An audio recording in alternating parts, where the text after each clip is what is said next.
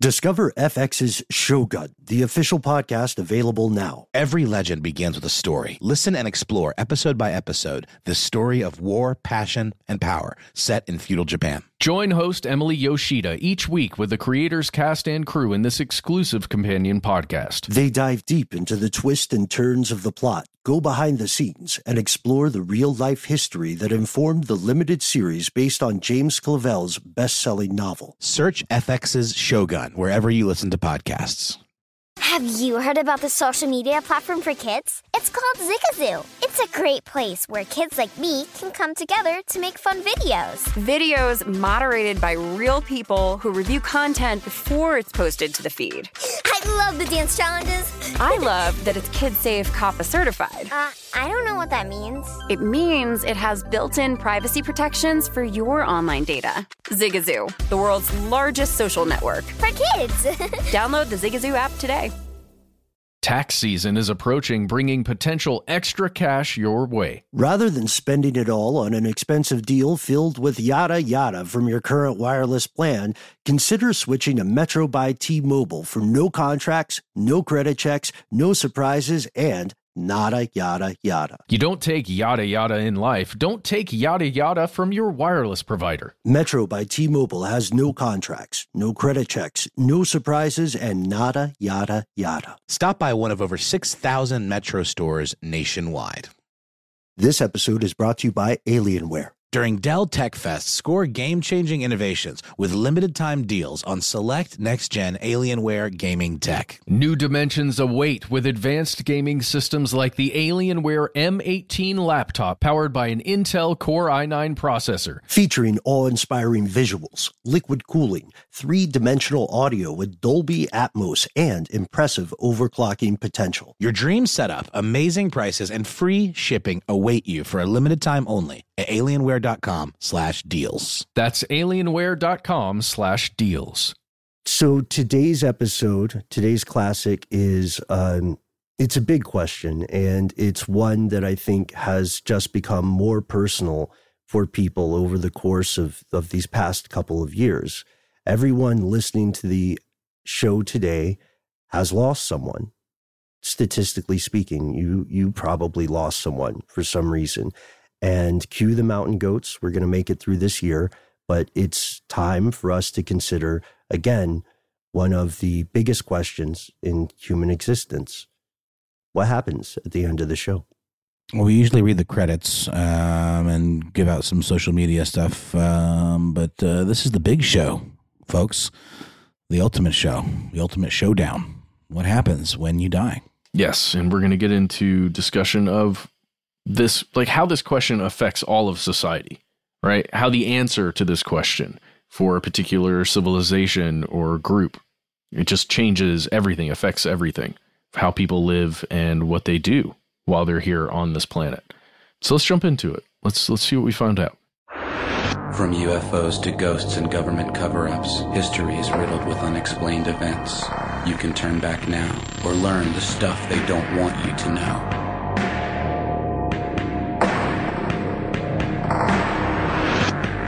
No, not exactly a man of the people. Also known as Vigo the Cruel, Vigo the Torturer, Vigo the Despised, and Vigo the Unholy. Wasn't he also Vigo the Butch? And dig this, there was a prophecy. Just before his head died, his last words were, "Death is but a door. Time is but a window. I'll be back."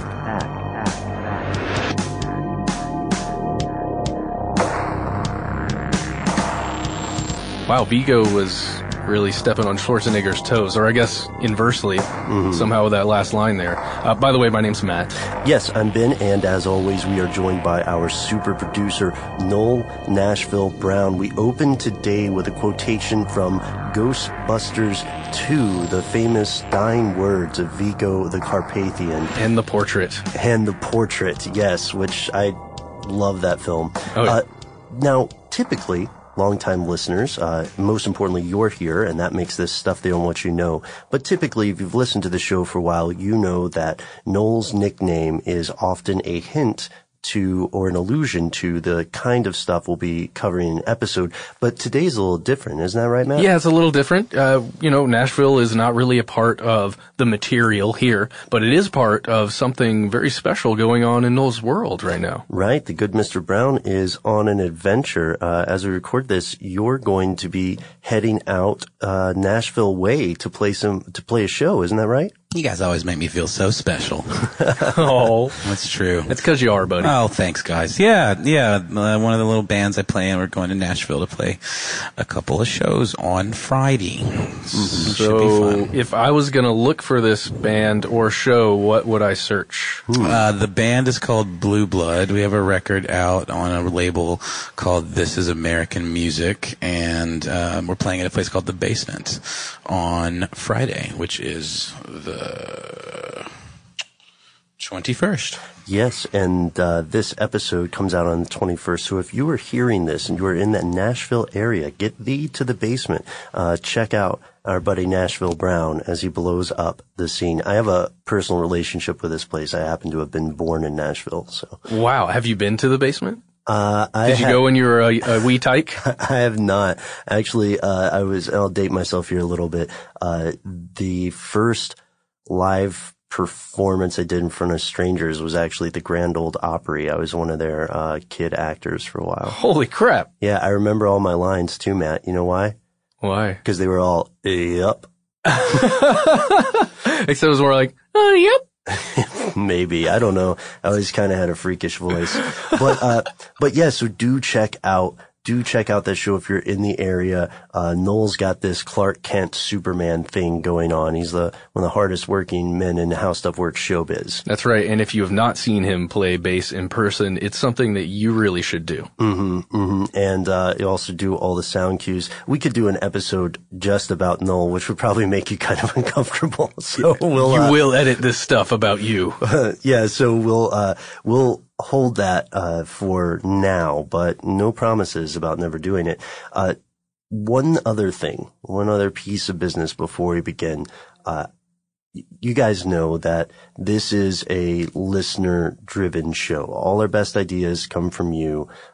Matt and Noel and I are incredibly fortunate to be able to do this and still somehow not be fired, which we joke about a lot. Yeah, I'm getting a little nervous. Maybe we just shouldn't joke about it anymore, Ben. Let's just pretend like we're always gonna be here. Oh yeah, I do feel like we're whistling through the graveyard. But the truth of the matter is that, sometimes it can be tough. And this show is far from perfect. It's always been a work in progress, and some of the best feedback we get concerns like ways to improve the show or things that we missed, and we're always grateful for corrections.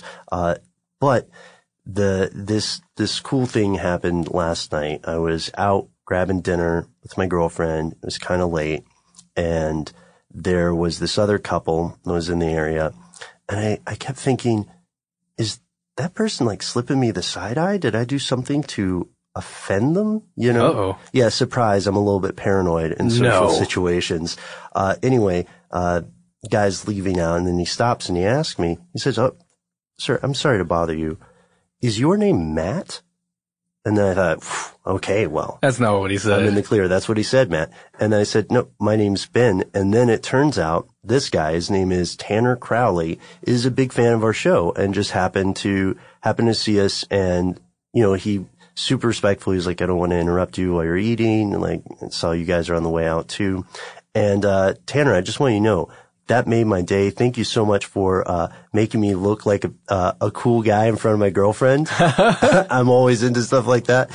So I just wanted to say thank you. And I don't know about you, Matt, or you, Noel, but if you're we're regular guys, if you're ever out and about and you see us and you want to say hi, we're not going to be jerks about it, because we're again super appreciative of your time. Every time you check out this show, you are, I guess, doing your part to keep this crazy contraption going, and it can't happen without you. Absolutely. Thank you so much. And, if you ever recognize me, you're going to get like triple points because nobody knows what I look like. What? Too bad. Sorry. I can just slip under the radar, Ben. I doubt that. Apparently, most people think I'm you, which I'm fine with. I noticed that people will, say Matt in comments on YouTube when they're clearly speaking about you. We need to change it up. We need to just separate. That's Matt behind the camera, and I am Ben. Oh, no, man. No. Clearly you are on episodes. I'm trying to bully you into getting onto some more. So listeners, if you'd like to see and hear more of our better half here, Matt Frederick, then go ahead and you're shaking your head no. But don't you do it. I'll say it. Go ahead, tweet us or Facebook us. We're Conspiracy Stuff. Write to us directly. Write to our bosses and say more Matt. Stop. Do not do any of those things. Don't listen to him. It's too late. It's recorded. Noel, don't edit that part out. All right. So with all that said, let's switch gears. What's this episode actually about? This is our second foray into the great beyond, Ben. Into the big sleep, the huge finito, the great arbiter, death. Right. Death. One of the great equalizers, one of the things that no matter who you are, no matter how much money you make, how much money you don't make, how happy or sad you are, one day, all of us will die. And subjectively, how good or evil you are. Right. Yeah. Right? Yeah. That's a scary thought. No bonus points. Yeah. You literally cannot be too good to die or too evil to die. It happens to everyone. It's one of the most mysterious, enigmatic things in the human experience. Right up there with, where were you if you were somewhere before you were born? I think there's a Voltaire quote. Both of those. I'm butchering there. So earlier we covered something like this in our episode called The Future of Death, but that focused on something a little different, right? Yeah, we were looking at immortality, if one person could achieve that, or perhaps if humanity could achieve that at some point. Mm-hmm. We looked at, I think, a jellyfish.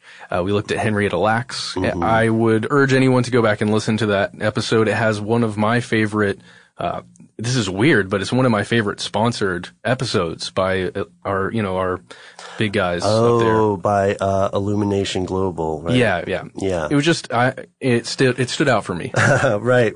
That was a standout episode. You can also check out the video stuff there. We talk about different types of potential immortality as well as different types of immortality that exist today, although not for humans or other animals. So what we're going to do in this episode is explore the nature of death. So let's say, surprise, surprise, womp, womp, womp, immortality doesn't work out. Naysayer. For one reason or another, it turns out that the technology is just not there, or the bioengineering necessary is not there, or maybe the human brain just can't cope with physical immortality. So this person, let's pick somebody for an example. This person dies. I die. What happens when you die? What is death anyway? Well, Ben, when you die, and I'm sorry to say that you have. And I had a good run. That is true. Very true. Tanner is going to mourn you, as well as myself and Nolan, hopefully everybody else listening. When you die, at least on a physical level, it's when your brain stops sending electrical signals to the rest of your body and to itself, and when your circulatory system ceases to flow. So when blood stops going through your body. Stops delivering oxygen to the cells. And when there's no oxygen in cells and there's no electrical activity occurring in the brain, that's it. All those chemical processes that make us something more than a pile of meat, water, and rank bacteria. And speaking of ranking, death is defined in several different ways, right? Clinical death occurs when a person's heartbeat, their circulatory system stops, and their breathing stops, their respiratory system. Then, a couple minutes later, 4 to 6 minutes later, biological death occurs. Now, this is when the brain cells start to die because they're not getting any oxygen anymore. And that's when you can't be brought back. At least it's thought that you can't be brought back after that point. Right. The vast majority of times, that is game over. Yeah. Right. So we being a human species, not just the three of us here and everybody listening, but the human species overall has quarreled with the definition of death for a long time. In the very first edition of Encyclopedia Britannica, death was called the separation of the soul and the body. And meanwhile, if anybody would like to read more of the stuff that we're talking about, a lot of this comes from some fantastic articles on howstuffworks.com, a couple of which were written by our buddy Josh Clark over at Stuff You Should Know. And I think he wrote some of this on how dying works. But this definition of the separation from the soul and of the soul from the body, it gives us a snapshot about how closely humanity's views of death are tied up with historic religious views, right? Oh, sure. We talked a bit in that other episode about how religion is very closely linked to death because it is one of the ways we've kind of hacked the idea of death, of creating these belief structures that say, well, maybe that's not death. Maybe death isn't the last thing. Right. Maybe it is but a doorway. but yeah, then, as time has progressed and there's so many different religious beliefs now and lack of belief in other places that it's getting closer and closer tied to science. Sure. Yeah. Let's say 15 or so editions later of the Encyclopedia Britannica, this very short entry on death became 30 times longer, and it became longer because we were understanding more about the human body. But that's not to say that death is necessarily perfectly defined yet, or that it's even easier to define. Instead, medical advances, the technology that we've been developing, they've made it actually tougher to determine that point, that finite point where death is just absolute. Right, where it actually occurs. And, identifying death without medical technology at its current state was a very difficult thing. And, it's quite possible that 150 or 200 years from now, as long as the great streak of the human race continues, that the technology we have today will look barbaric in comparison. Oh man, what if we look back and we realize all of these people that, quote, died, none of them actually did. Oh, man. We could have brought them back like 3 years later, man. Oh, man. Well, okay, let's do that hypothetical death thing. All right, so let's imagine that the Frederick clan is several hundred years in the past. And, Matt, you have gathered with the rest of your large family, because there are a lot of you here, at home with the matriarch, your mother, and she appears to have died. Kind of like a wake? Kind of like a deathbed wake send off. You think she's dead, but you need an expert. Okay. So you don't call a doctor, you call the local priest. Sure, because he being the closest one, the closest connection to God, right, is going to have that closest link to whether or not her soul is still there. Yeah, and this priest or members of your family might have done a couple things. They might have held a mirror to the mother's mouth to see if there was any kind of breath coming off, right? Yeah, any condensation. Maybe a feather to see if it moves. And so like the idea, like maybe she's breathing shallowly, but still breathing. It's not to tickle her nose or something. You know what? I'm sorry. If somebody has tried. Okay. The story of history is long and fraught with dark comedy. Sorry, Mom. I'm really sad that you're gone in this scenario. Honestly, I'm kind of messed up about it right now, but I'm trying really hard to stay positive. Right. You don't want to let go. So if this didn't cloud, if this didn't move, then people would say, well, you must be dead. Now, this is before the 18th century. In the 18th century, we knew enough about the human body that you, Matt, if your family moves up a few centuries, you would say, let's check the pulse. Let's hear if that inner engine is still pumping along. But that's way before the invention of the stethoscope. So you're not getting an enhanced listen to that heart. You're just either putting your ear on it, feeling somebody's chest, feeling, pressure points where you can feel the heartbeat. I don't know. I don't like it. Well, now, if you were a particularly educated member of society, you might have tried out something called Balfour's test. What is that? Oh, isn't this a thing where you stick needles through the skin into the heart. Mm-hmm. With little flags on top of the needles and see if they move. Oh, that is so weird. To see if the pressure is changing, I guess? I guess, yeah, to see if there's any slight palpitation. But, you know, as time went on, people eventually realized that although you could be looking at a body without any sign of breathing, without any sign of heartbeat, there is still a chance that the person is alive somewhere in there, right? Yeah, and that's when you get stories circulating. You might remember the one about by Edgar Allan Poe of a person that could be buried, thinking, you know, this person was dead, so we buried him. Oh, no. They were alive. They were just not showing some of those main signs temporarily. Right. Yeah, this is interesting. So let's take a sidebar here, because this was one of Edgar Allan Poe's personal fears, was the idea of being buried alive. And furthermore, when you hear about vampire panics or witch panics and people going to hunt down a body that must be possessed by the devil and is arising from the dead to drink the blood of the innocents, one of the things that they thought would be proof of this would be things like claw marks in the coffin, signs of disturbance moving around. The body didn't look as rotten or dead as it should be, but that might mean it's not because they were a monster. It's because that they too were afflicted by whatever illness was passing around at the time.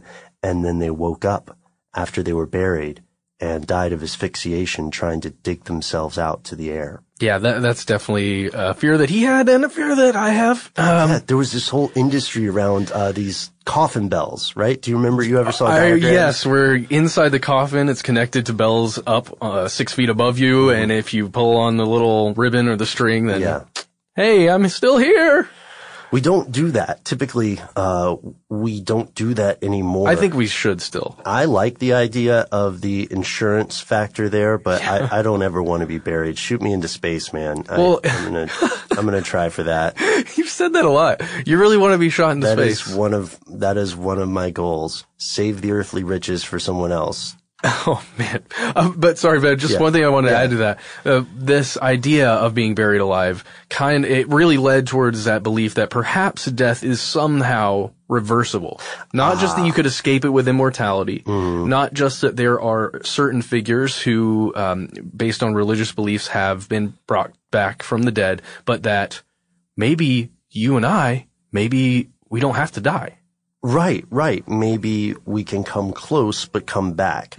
So today we know that there actually are types of technology that can, well, essentially, Matt, that can reverse death. So if a person, let's see, whose turn is it to die? All right, Noel, I'm sorry, it's your turn. So if Noel stops breathing, doctors could hook Noel up to a ventilator to keep the respiratory and circulatory systems running. We've also got feeding tubes, CPR, all these devices that can keep a person alive if you measure life by pulse.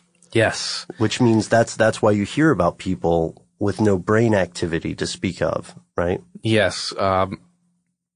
I don't want to talk about it very much, but I have a personal story about that situation that happened recently to a friend of mine who was on life support in that way, keeping the circulatory system alive, but they were monitoring brain activity. And it was the moment of brain death when it was chosen that this is no longer feasible to try and bring this person back. Right. And that line between having someone laying there that is breathing, seems to be breathing, even though it is a machine that's keeping that person alive. That line is it can be traumatizing, I guess. But it's also amazing that we can even do that. Yes. One analogy that pops up, and this is by no means a perfect analogy, it makes me think of a brain dead body is sort of like a house where the plumbing works and the utilities are still connected, but there's no one living in that house. Whoa. I mean, it's not always true. People have come back from things, well, we'll see later on in this episode. So you're right, Matt. Doctors and family members around the world started to think that, well, maybe we shouldn't base this concept of living on a pulse alone, because there are patients who have tragically never recovered consciousness after being hooked up to these machines, commonly called life support. So doctors started using different terms to describe this other than just dead. Yeah, there's persistent vegetative state. There's also someone who is in an irreversible coma. In 1958, neurologists in France began describing this as a state beyond coma. These people their bodies were alive, but their brains were too damaged for one reason or another to function, to bring the consciousness back into the physical world. Around the same time, also, doctors were learning how to transplant organs into people near death to prolong their lives. Yeah, so you can get a kidney or a liver or, any number of things back, but the brain, even now, the brain it's a tough thing to add another one, take one out, bring one back. Right. And we do know that that's one of the reasons some people are so very hesitant to become organ donors, because they think, what if I'm in a situation like that? What if I'm one of those people who goes to the brink, who enters clinical death, but wins the lottery and I'm able to be revived? But because I was an organ donor, it never happened. Right. Now, we could do an entire episode on organ donation, which is very different territory and more controversial than you might think. Oh, yeah, because we could link it up with the organ trade, the black market organ trade. Mm-hmm. Ooh. Yeah. Or as one of my less diplomatic friends called it one time, the organ trail. Yep. Yep. I'm sorry, everybody. That's what he called it. Wow. Not my idea. This is Holly Fry from Stuff You Missed in History class. The national sales event is on at your Toyota dealer, making now the perfect time to get a great deal on a dependable new SUV, like an adventure-ready RAV4. Available with all-wheel drive, your new RAV4 is built for performance on any terrain, from the road to the trails. And with plenty of passenger and cargo space, plus available tech like wireless charging, you and your entire crew can stay connected. Or check out a stylish and comfortable Highlander with 3 spacious rows of seating for up to 8 passengers. And with available features like the panoramic moonroof, you can sit back, enjoy the wide open views with your whole family. Plus, both RAV4s and Highlanders are available in hybrid models, so no matter your style, you can drive efficiently and save on gas. So visit your local Toyota dealer and check out amazing national sales event deals on RAVs, Highlanders, and more when you visit buyatoyota.com. Toyota, let's go places.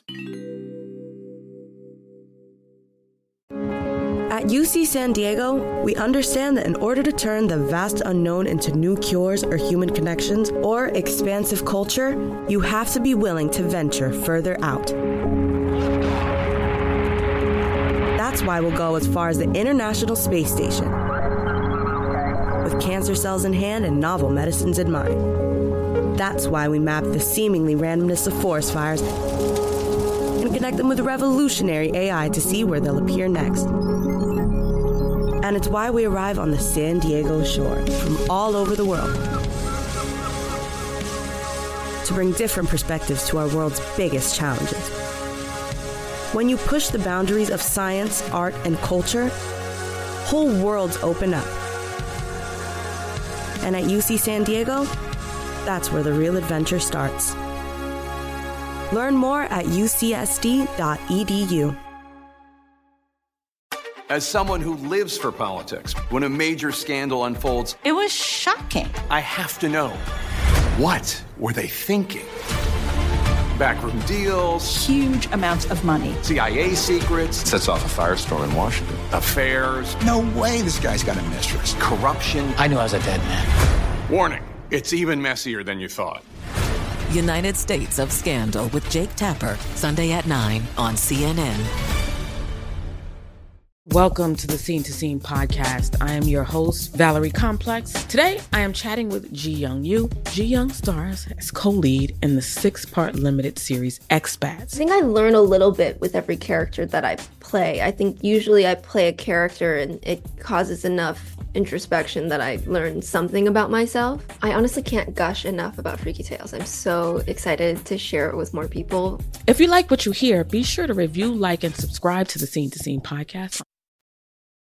So let's talk about what happens to your body physically during and after death. Because I love that you bring up that point where you say it's difficult to discern what actual death is. What is the point of no return? So if we take that one definition of death, the cessation of higher brain activity, all the consciousness, the personality, all the stuff that makes us, then that part of your brain, when that shuts down or when that is damaged beyond repair, that's really all that matters. But if we take the definition of the whole brain activity, then it comes down to oxygen. Physical death on a cellular level begins when your body does not get the oxygen it needs to survive. And of course, oxygen comes in through your lungs, primarily transports through your bloodstream, right? So that's the postal system for oxygen. Yes, the highways. Yes. With all the cars and their little oxygen passengers. Okay, so you ready to get into this? Yeah, let's go for it, man. I'm not going to be any less ready. Okay, so here is the grisly breakdown of what happens when your body dies.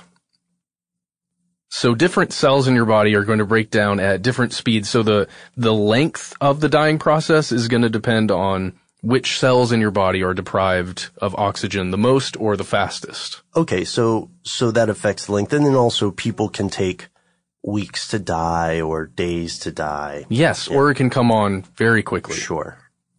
Now, let's talk about your brain. Your brain needs a tremendous amount of oxygen to function properly. It keeps very little in reserve. It's not, there are no oxygen tanks up there. It just needs a constant flow of blood. And any cutoff of oxygen will result in cell death really fast, within 3 to 7 minutes. Now that's under normal circumstances. And it makes me think about someone, let's say MMA. I'm kind of a fan of MMA. Sure. Watch the UFC. Arts.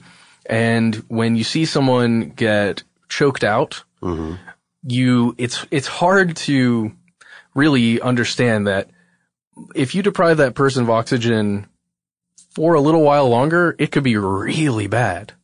Really, really bad, and it's very dangerous. I don't know.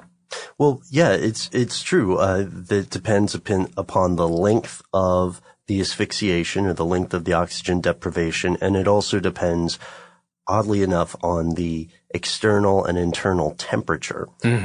We found when we were looking at people who came back from the dead, we found that inducing hypothermia may increase somebody's chances of survival. The heart is also important. When blood is cut off from the heart, a heart attack can take you down pretty quickly. That's why strokes can so often hit, and the time between a stroke and the time of death can be so closely together. When you die, we can break it into 2 phases.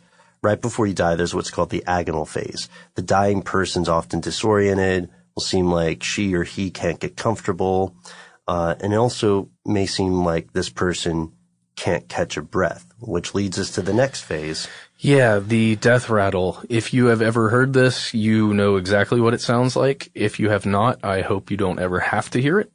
This is when lots of fluid builds up on the lungs, and congestion causes this sound. And it's called the death rattle because, I don't know, maybe there's just not a better name for it. It's a horrible sound. And you've heard it. Yeah, I have heard it. So, as the cells in the person who's dying's body, as they lose their connections, right? This person, you may even see them convulse a bit, like they're having some kind of seizure or muscle spasm. And that's another thing that you really don't want to see. Right. It does occur, which is part of the reason that I treat reports of famous last words with such skepticism. Because as beautiful as it is to think that someone makes a flowery, grandiose speech or a witty one-liner and then just dies, that's usually not how it happens. So let's talk about the body after death. After the heart stops beating, the body begins to turn cold. This is known as the death chill or algor mortis. So for each hour, the body temperature falls about 0.83 degrees Celsius or 1.5 degrees Fahrenheit until it reaches room temperature, or if they're outside, the temperature of the environment. At the same time, the blood starts to pool and settle, and this is where we encounter the stiffening of the body, known as rigor mortis. Yeah, and that, what is that, 2 or 6? I know it's a while. It's like 2 to 6 hours. 2 to 6 hours. Yeah, and, if you're familiar with CSI or any of those shows, you're familiar with that. It's a real thing. It's really weird. Now, while the body as a whole may be dead, there's still some things inside the body or that are a part of the body that can still be alive. Skin cells, for example, can be harvested up to 24 hours after death. But there are some other things that are still alive that lead to this putrefaction of the body as it begins to break down, as it decomposes. That's things like bacteria. A lot of your intestines, are made up of so much bacteria, Ben. Right. It's primarily bacteria. I think we mentioned this in an earlier episode, right? I think it might have been the death and then a couple other ones too. It's a fascinating idea. Right. That we are outnumbered in our own bodies by other living things. We're much more like our own city, or maybe your own world, if you want, that walks around and mistakes itself for an individual. And it's not just in your intestines. It's all over and inside you. Yes. So for instance, when you die, the bacteria inside you can survive. They start breaking down their host. Here's a grisly fact for you. The pancreas is so full of so many different types of bacteria that it pretty much digests itself after someone passes away. It's like a fruit inside your body for the bacteria. And these organisms work their way to other organs. Your body becomes discolored, turning green, then purple, then finally black. And if you can't see this, you will smell it. Yeah, that's because the bacteria create this awful gas. It's really bad. And in addition to smelling up the room or wherever it is that you happen to die, the gas is going to cause your body to bloat. Your eyes will bulge out of their sockets. Your tongue will swell and protrude. There are some other grisly facts here we could mention, but we'll continue to something a little different. Let's move to a week after death. A week after death, the skin has blistered, and touching it can cause it to fall off. A month after death, hair, nails, teeth generally fall out. The hair and nails, by the way, Josh Clark just did an episode, I think, of Don't Be Dumb? Don't Be Dumb, where he mentions this. And no, I think the whole episode is based on it. The hair and nails are rumored to grow after death. Right. And you've seen that in movies all over the place, in writing. That is actually not true. There's no magical growth properties to these cells. It merely looks like this because your skin is drying out after death. And, I mean, as your skin starts to dry and pulls away from your hair and from those cells, it looks as though it's growing, or has grown, at least. The internal organs and tissue liquefy, and that in turn swells the body until it bursts out. And then eventually, depending upon the conditions of the environment in which this body is found, all that remains is a skeleton. And then if we move from months to years to centuries, only the bones. And then if we move past that, unless you win the lottery of fossilization, right? It's just nothing. And it depends again on the conditions, because there have been many ancient, vestiges or remnants of humans found. But more often when we say that, we're talking about, the very ancient Homo sapiens. We're talking about discoveries of pieces of skeletons. Yeah, and it also depends on the temperature of what zone or where you are. The humidity, the aridness. But that's what happens to the body. And this brings us to the more enigmatic, I would say the more crucial question. That's the body. What happens to the mind? What happens to the consciousness? What happens to you? And we're going to talk about that in just a moment, right after a word from our sponsor.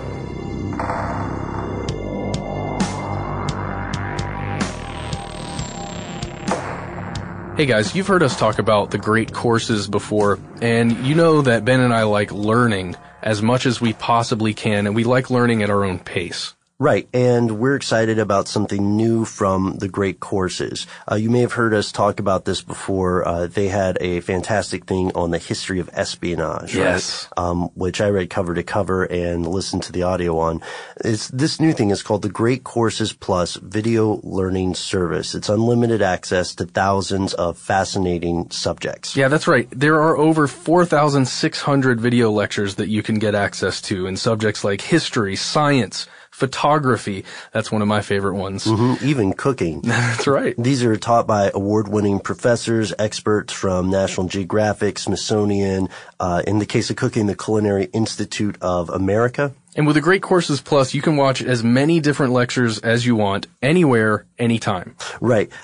Here's another thing. So the Great Courses Plus is officially launching this fall. It's not out yet. But because you listen to Stuff They Don't Want You to Know, you have an opportunity to be one of the few people to try it now for my favorite price. Free. It's true. And that's only if you use the invitation code CONSPIRACY. Now, this code's only going to work for the first 100 people, so we urge you to use it as fast as possible. Right, yeah. I think we count in that 100 too, so go ahead and think of it as 98. We know you're going to love the Great Courses Plus, so you can sign up now for your free beta access. So go to thegreatcoursesplus.com and enter the invitation code CONSPIRACY. That's thegreatcoursesplus.com, invitation code CONSPIRACY.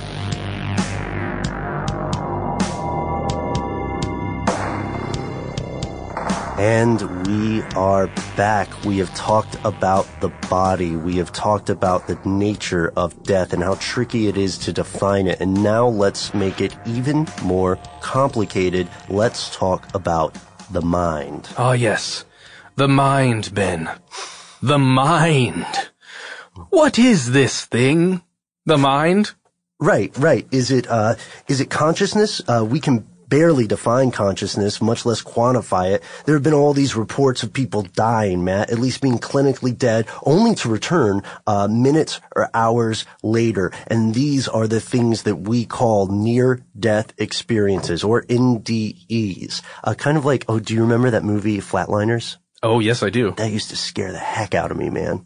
A bunch of, they're in medical school and they're trying to, are they in medical school? I know they're just a bunch of doctors trying to figure out what the afterlife is. So they bring people to the brink, let them die, and then try and bring them back, right? Yeah, they like freeze them, induce some kind of clinical death, and then they shock them back, right, with the paddles.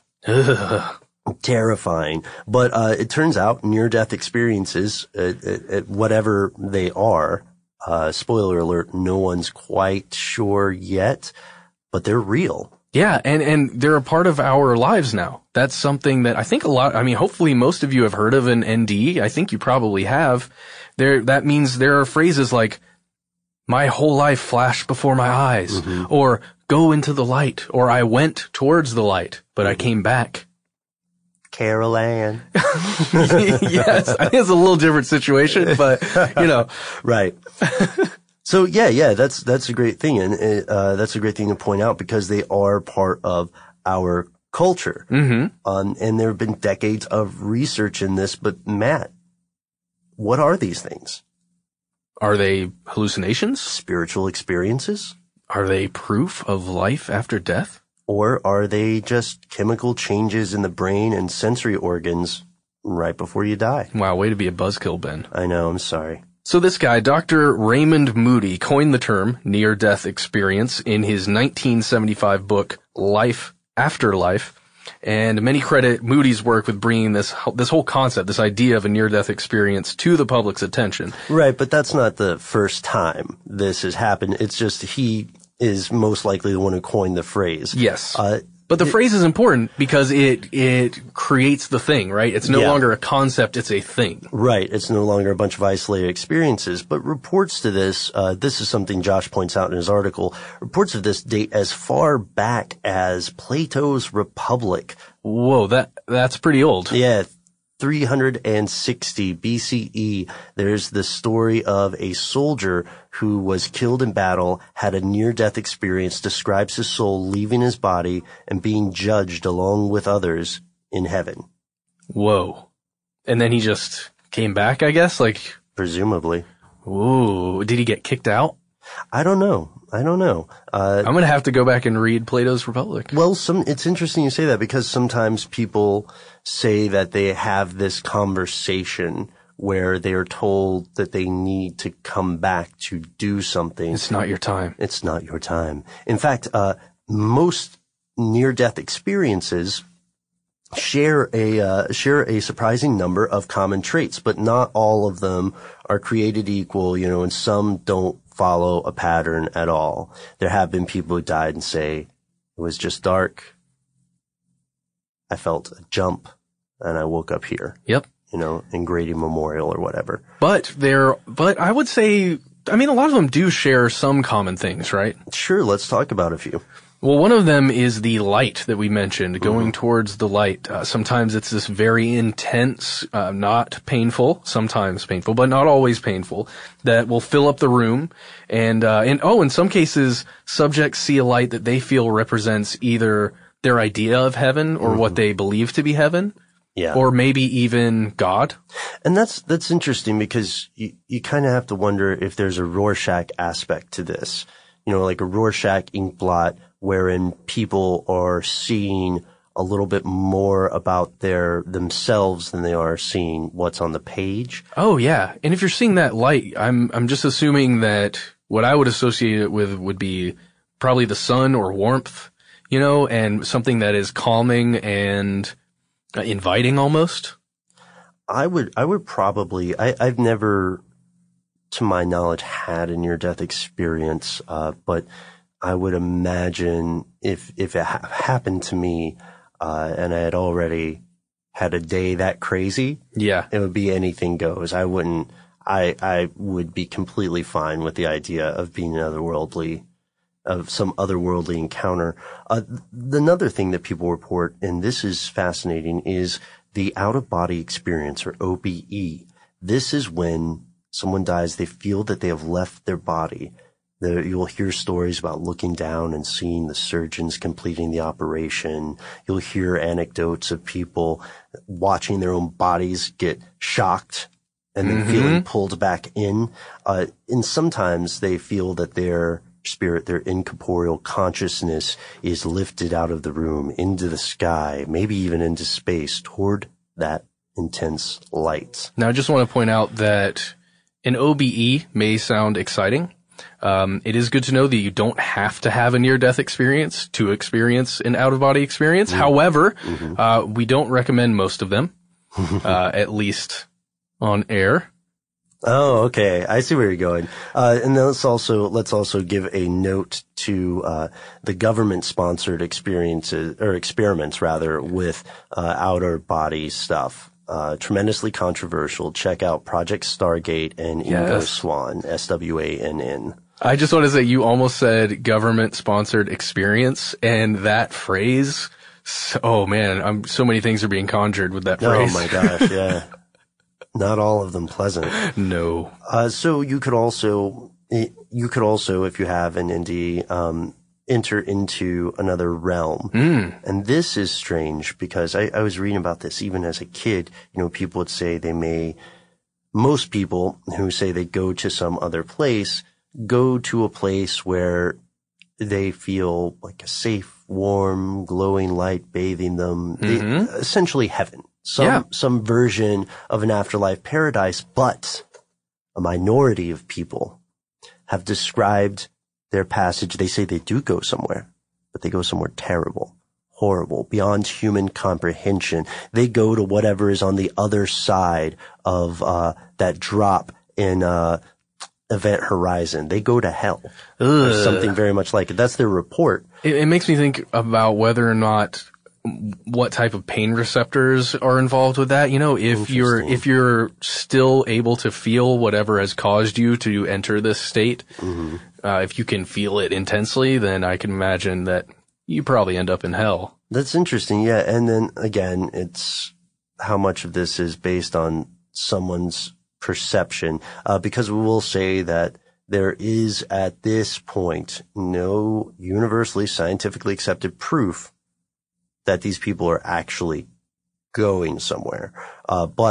So what we're telling you are the reports of people who have survived. And they also sometimes don't go there alone. No, sometimes when you have an out-of-body experience, there are other things, other beings with you. These sometimes have been called beings of light. Sometimes there are representations of spiritual entities like an angel or, again, in rare cases, a demon. But a lot of people will think that they're seeing dead loved ones, people who have already made it to wherever it is that they believe they are. And there are also reports of course, we've mentioned the tunnel, that people feel they're in a tunnel with that intense light at the end. They also have reported communication. This is something that happens often where the subjects or the people who've returned from this near-death experience say that they heard a voice telling them it's not their time to go back. Some also say that they were given a choice to go into the light, wherever it may lead, or return to their earthly body. This is Holly Fry from Stuff You Missed in History class. The national sales event is on at your Toyota dealer, making now the perfect time to get a great deal on a dependable new SUV, like an adventure-ready RAV4. Available with all-wheel drive, your new RAV4 is built for performance on any terrain, from the road to the trails. And with plenty of passenger and cargo space, plus available tech like wireless charging, you and your entire crew can stay connected. Or check out a stylish and comfortable Highlander with 3 spacious rows of seating for up to 8 passengers. And with available features like the panoramic moonroof, you can sit back, enjoy the wide open views with your whole family. Plus, both RAV4s and Highlanders are available in hybrid models, so no matter your style, you can drive efficiently and save on gas. So visit your local Toyota dealer and check out amazing national sales event deals on RAVs, Highlanders, and more when you visit buyatoyota.com. Toyota, let's go places. At UC San Diego, we understand that in order to turn the vast unknown into new cures or human connections or expansive culture, you have to be willing to venture further out.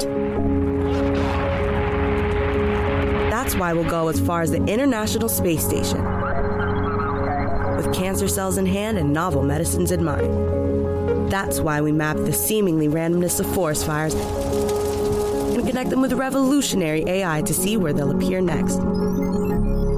And it's why we arrive on the San Diego shore from all over the world to bring different perspectives to our world's biggest challenges. When you push the boundaries of science, art, and culture, whole worlds open up. And at UC San Diego, that's where the real adventure starts. Learn more at ucsd.edu. I'm Dr. Sanjay Gupta, CNN's chief medical correspondent, and this is Chasing Life. 3 out of 4 U.S. adults are considered overweight or have obesity. 75% of Americans. Dr. Fatima Cody Stanford. Our weight is one factor that plays a role in our health, but by itself, it doesn't give us the full story of who we are. We have to look at our full person. Listen to Chasing Life, streaming now on the iHeartRadio app. Billie Eilish and Phineas O'Connell, they're with us today on Crew Call. I'm your host, Anthony D'Alessandro. Billie's vocals, it was automatic art. You know, I had to choose a more challenging route than just da da da da. You know what I'm saying? It could have been easier. And a lot of people have asked me how did you choose to have it be so soft and so simple? And what else was it gonna that's what the song wanted. Thanks for listening to this episode of the Crew Call podcast on Deadline. And then the last one that we're going to talk about here is the idea that you see your entire life. right? You get a replay, or at least major points in your life where maybe it's just your brain firing off all these different memories really rapidly. Some people call this the panoramic view of life. Others will see a fast forward film of the entire thing. This can be, there are a lot of different ways that this is manifested. Some people say that it happened extremely fast. Some people say it happened really slowly and they were there for almost another lifetime. And they might feel that they're being judged during this time. Yes. So I think it's interesting that you point out the difference here, Matt, between an out-of-body experience and a near-death experience. Because some people claim to experience these out-of-body circumstances when there's no death or dying or even physical threat. Do you have time for like a quick anecdote? Yeah, sure. Okay, so I'm not gonna go too much into personal history, but you know this because you and I have talked about it off air.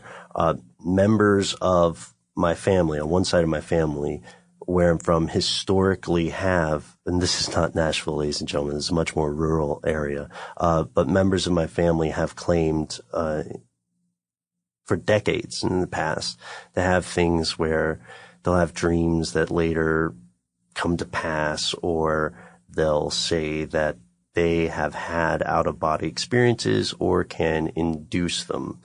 And, these are members of my family, so I'm not trying to violate their privacy or anything. But listeners, I believe it is quite possible that you know someone who feels that they have experienced this, or that you yourself may have experienced something like this inexplicable thing, right? And that gets us to some interesting statistics. How many people have had something like a near-death experience or an out-of-body experience? Well, according to a 1982 poll by Gallup and William Proctor, they found that 15% of all Americans who had been in a near-death situation where they almost died or died and then came back had experienced an NDE. So not that many people. As a matter of fact, a minority. Definitely a minority, but 15%, I don't know. Yeah, well, of that 15%, 9% said their experience had this out-of-body thing going on. And 11%, again, of that 15%, said they entered another realm or dimension. And 8% said they met spiritual beings. Now, in comparison to all of the people who had been in these near-death situations, it's a very small number, and it's getting smaller. But good news on this, of the people polled, of that 15%, only 1% reported a negative experience. But we got to remember, these reports are, 1982, that's upwards of 20 years ago. And there are other researchers who, when they are studying this kind of thing, they're usually looking at a much smaller scale. And also the statistics on NDEs are going to vary pretty widely. Right. So much of polling, and polling isn't art, so much of polling depends on how the question is framed. And where you're sampling. Where you're sampling, right? Who you're asking, even the time of day. Yeah. Or the environment they're in. For instance, those people who are being polled in a busy day at the mall are a lot less likely to think in depth about their answer. But the point being that these statistics still are not conclusive. One thing that is very interesting that the Gallup poll found there was that religious beliefs or lack of religious beliefs don't appear to affect the likelihood of having a near-death experience. So somebody who is very much considers themselves very religious to whatever particular religion it might be, and someone who considers themselves completely an atheist may all have a similar experience. It doesn't necessarily impact their thing. It's not just one particular denomination of Christians or one particular Eastern religion having these experiences. It's across the board, and people aren't sure exactly what the common denominator is. Yeah. Other than dying. Yeah. Other than dying. Wow. it's one of those things, man, this whole topic. You know, we talked about it a little bit earlier, but my existential dread of death brought on to me by my grandfather. It's not his fault. He just was a great thinker, and he thought about it way too much. And I don't know, somehow or another, he's got me to think about it way too much. And this kind of stuff, thinking that all humans, all life maybe, experiences this kind of thing when it dies. I don't know. That's a good point. I wonder, do you think that higher order animals, do you think that mammals experience something? I mean, we know so little about animal intelligence other than the fact that we've woefully underestimated it for most of human history. I guess it just depends on what is scientifically happening to trigger whatever's occurring and what exactly is experiencing this. Now, I'm excited about this idea, Matt, because what is the near-death experience of an African elephant or a chimpanzee or a cetacean like a dolphin? You know, what do they swim toward a light, for instance? Do they hear the calls of loved ones? What about even cattle? That's a messed up thing to think about. Yeah, that is true, because cattle do have intelligence. Well, either way, whatever we find should be applied to any animal with the I guess the brain structure, a similar brain structure. Yes. Because at this point, scientists cannot ultimately explain why some people have near-death experiences and why some people don't. And that's partially because these things are complex, they're emotionally charged, and there's a lot of it we can't really test. Like there's not an effective, double-blind, peer-reviewed methodology for whether someone actually met God. Yeah, these are all subjective reports of people who experienced something on their own. Yet we can attempt a little bit of a, let's call it scientific speculation. How about that? Okay. All right. So our brains process sensory information. We know that much. We know that what you and Noel and I and everybody else listening to this encounters as reality is just the sum of sensory information we receive filtered by our brains. And really, it's only the stuff our brains say, hey. That's what that is. Look at that. Yeah. Hey, what's that smell? What's that smell? Is that a horse? Is that what our brains sound like? Yeah. Our brain, and then sometimes our brains will get something and not send it to our conscious mind, like, forget about it. Yeah, forget about it. Yeah, I'm just gonna pretend that's not there. Nah. Hey, you should get a sandwich. Me and Stomach were talking. Oh, Lord. It's a sequel to Inside Out going on in here. Yes, it is. But, okay, so we have these huge nets cast, right? Through all of our different sensory organs. And then we also have a very complex system of nerves and muscles that do something most of us take for granted. If you're not driving, listeners, if you're in a place where it's safe for you to do this, I'd like you to close your eyes. Close your eyes. Are they closed? And listen to this. So take your right or left hand, your choice, and hold it out in front of you. Now move it to wherever you want to move it. Now slowly take your index finger and touch it to your nose. Not that hard, huh? Isn't that weird? We know where our body is in space without observing it through other things. Our brain knows what our hand is doing when it's not looking at it. It's a superpower we take for granted. That's how we know where we are in space.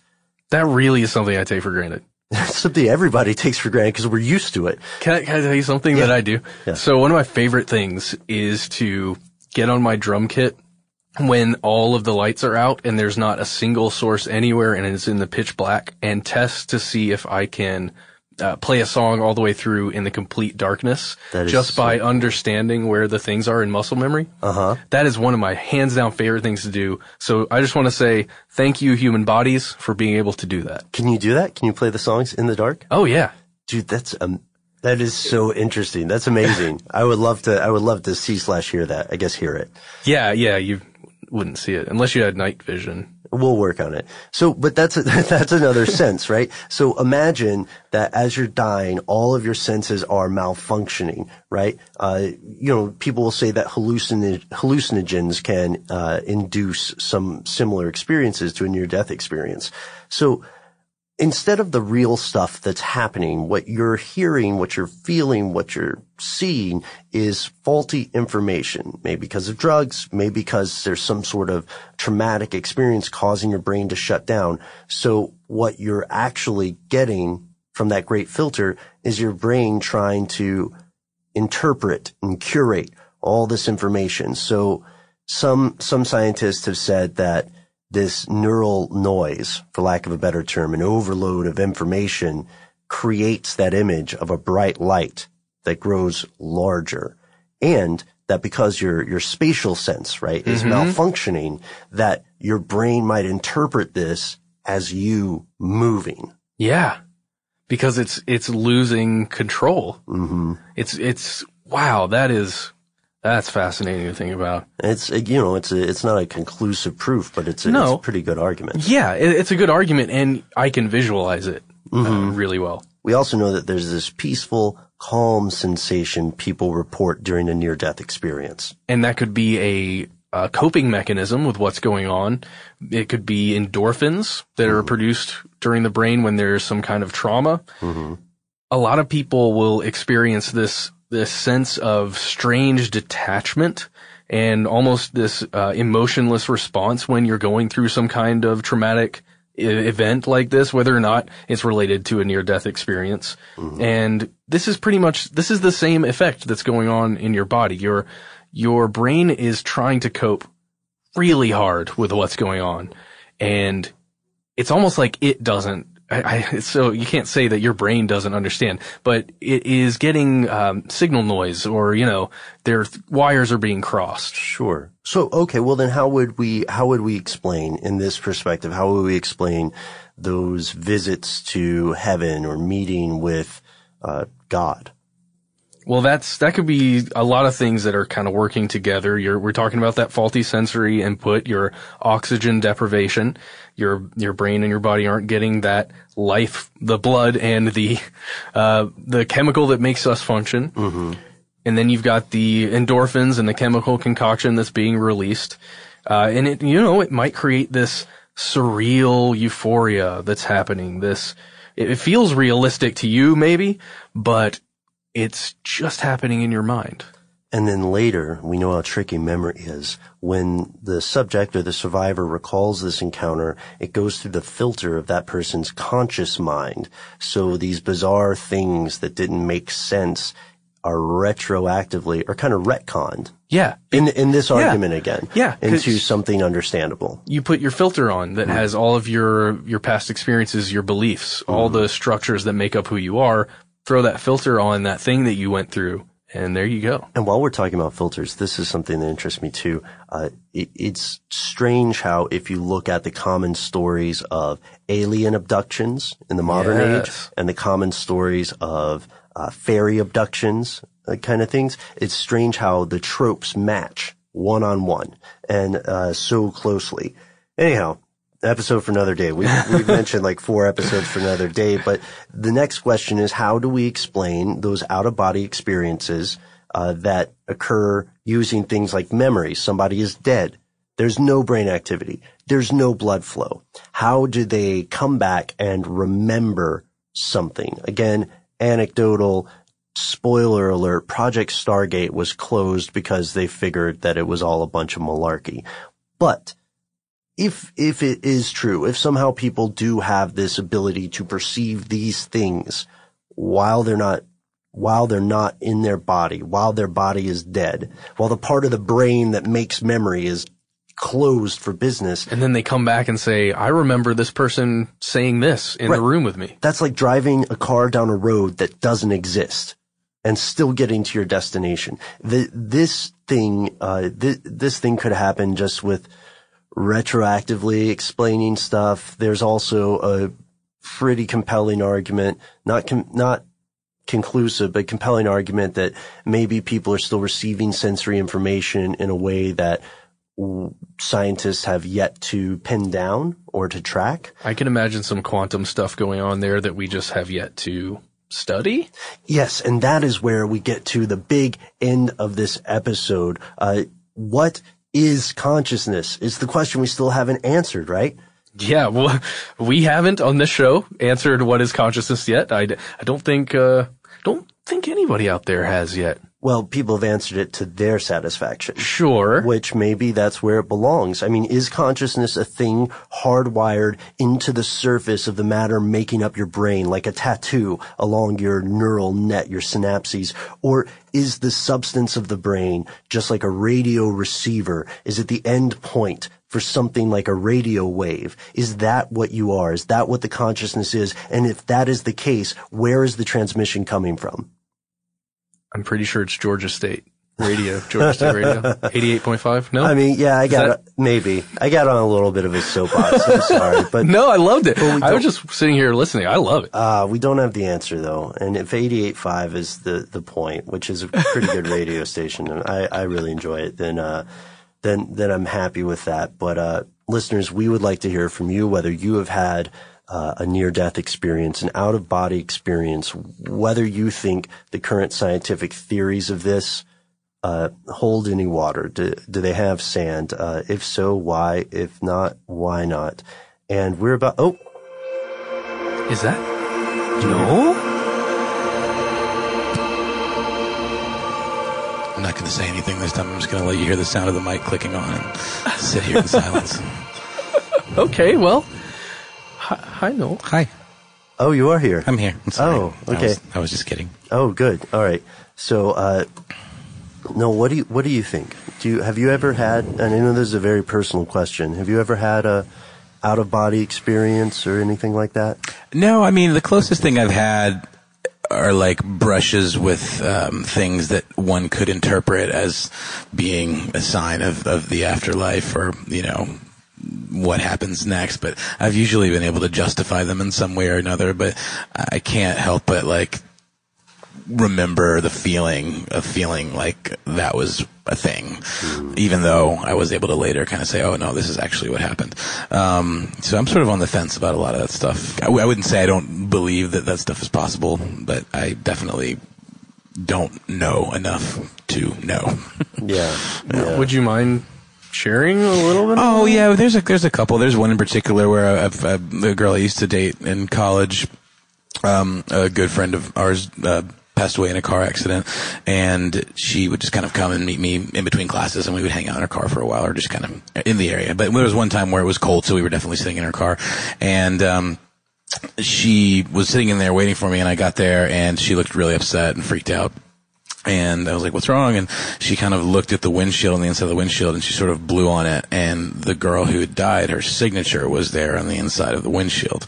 And it was like this intense moment of like, oh my gosh, I'm experiencing this thing. This is real. Like all of this stuff is really happening.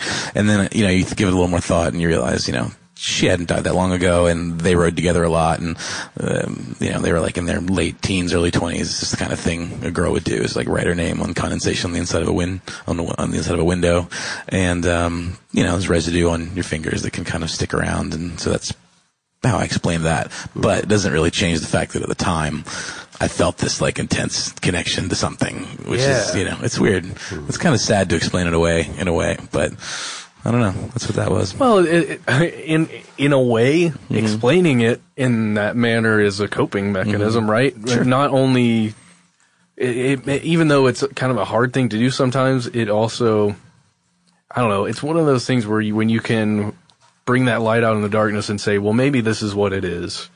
I don't know. It actually makes me feel better. Mm-hmm. Yeah, no, I mean, it was an interesting experience. I've had other moments like that, but nothing that's pushed me over the edge. But again, I don't discount anything. I like to think that there's certainly things beyond my understanding that I will probably never understand. So I choose not to be a jerk and say it's all bogus. Oh yeah, I think absolutism is probably a foolish move, especially when we consider how much of human history has been it's like, you remember that old story, we may have mentioned it on the air, about the elephant and the mice, and there's yes, yeah, there are larger things, and human understanding is so cartoonishly limited at this point that it seems almost arrogant to completely discount anything. I don't feel like it's necessarily sad if there is a scientific explanation, because that shows that there is some sort of progress. But there's so much stuff that we as a species are still grossly incapable of measuring, let alone understanding, right? Like we get to the brain and you know, it's true that there's a lot of pseudoscience, and it's true that there are a lot of charlatans and swindlers and things like that. But it's also true that there are brilliant people working every day to add just a little more light to this cavernous universe. And I want to be along for the ride, man. I want to see what happens. Yeah, it's interesting stuff. I mean, it's interesting times for sure. Seems like every day there's something new that either completely contradicts or, starts a whole new idea of thinking about things. Here's a question, Noel and Matt. What do you guys think? Do you think maybe this is a question that presupposes a lot of stuff, listeners, so I understand if it's a loaded question. Are we maybe not supposed to know what happens after we die, or is there really just no answer? Is it really just, that's it? Is it like, remember that video game Captain Planet where you had to play the whole thing through and you only got one life? No. What? Yeah, it was a really difficult video game. Never heard of this. I don't know how turned me off the video games. Yeah, how have I not played that? Well, let me save you some time, Matt. Oh no, because I'm gonna sit down and then not get up until I beat it. But if there is something, then why is there no proof? Why do people have no clue? Me included. It's because the experience of what being alive is outside of being alive as a human. So, you have to separate the two. So, being alive as a human is a thing that happens, right? You become alive all of a sudden, out of nowhere.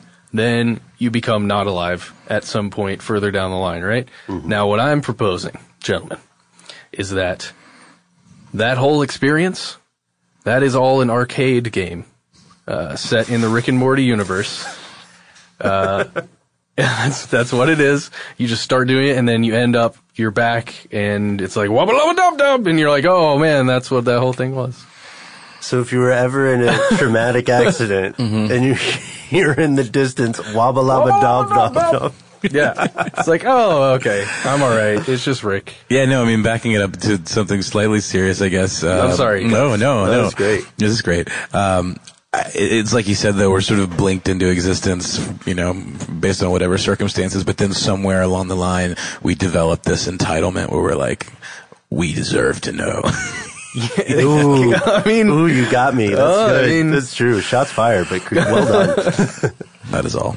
Well, what do you think, listeners? Thanks so much for listening, and we hope you enjoyed this. Again, death is a serious and universal thing, so while we might be joking around a little bit, it is, I think, as we said earlier, a little bit of whistling through the graveyard, maybe. But we hope you found this interesting. We hope you found it worthwhile, and more importantly, we'd like to hear from you. Yeah, we want to do a bit of a poll of our own. Have you experienced any kind of near-death experience? And if not that, maybe an out-of-body experience? Do you have a relative that has a great story? We just want to know. We want to know if you even believe in this stuff, or what you believe happens when we die. We want to know all of that stuff, because Ben and I are curious.